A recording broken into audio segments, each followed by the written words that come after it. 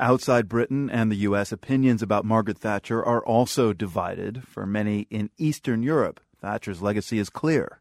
She was, for me and for many people in this country, really one of our heroes. She was an inspiration for us. That's former dissident and later president of the Czech Republic, Václav Klaus. He credits Thatcher, as well as Ronald Reagan, for the fall of communism. But for Klaus, Thatcher's appeal went well beyond the Cold War. What we wanted after the fall of communism was to introduce individual freedom, free markets. We tried to fight against the expanding state, against government regulation of all kinds. And in this respect, those are Margaret Thatcher's slogans and politics. So we were very happy with the fact that she supported always our changes, our reforms. And I'm afraid that no one in Europe understood our efforts as well as Margaret Thatcher.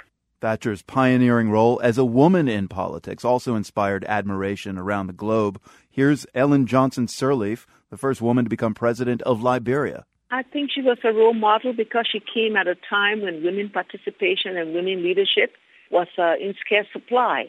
And because of her, many of us were inspired to be strong, inspired to follow her footsteps in leadership. Johnson Sirleaf was also the first elected female head of state in all Africa.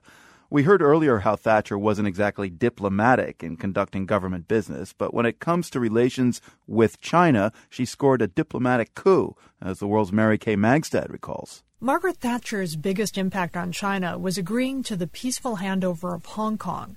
She started talking with the Chinese about this in 1982, when then-leader Deng Xiaoping made it clear to her that it wasn't a question of whether Hong Kong was going to return to China, but of when and how.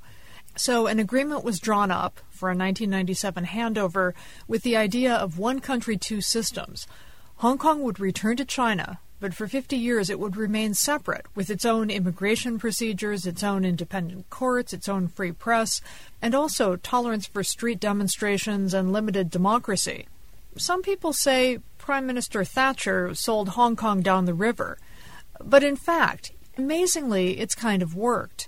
I was there the night of the handover. It was a rainy, miserable night when the British flag came down and the Chinese flag went up, and we watched in the wee hours of the morning as the People's Liberation Army vehicles came across the border.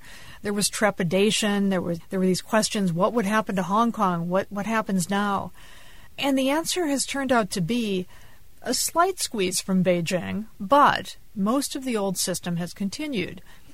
I've been to demonstrations in Hong Kong where visiting mainland Chinese look around with great interest, and they start asking themselves why there can't be a little more of that back home. Margaret Thatcher herself would probably be pleased with that as a legacy left in this part of the world. That was the world's Mary Kay Magstad in Beijing. In another part of the globe, Latin America, it's Thatcher's decision to go to war over the Falkland Islands that dominates her legacy. The BBC's Vladimir Hernandez is in Argentina, where he says there's been mixed reaction to the news of Thatcher's passing. For many in Argentina, the name Margaret Thatcher brings immediate memories of the Falklands War. Argentina claims sovereignty over the islands, which it calls the Malvinas, and the issue remains a highly sensitive one. Many Argentines feel resent over her controversial decision to authorize the sinking of the warship General Belgrano during the war, which caused the death of over 300 Argentinian sailors. Predictably, the reaction from the Falkland Islands themselves is quite different today. I'm Patrick Watts, and I was head of Falklands Radio in 1982 when the Argentines invaded the Falklands, and was broadcasting on April the 2nd when the invasion took place. Well, the impact that Mrs. Thatcher had on the Falklands was quite considerable.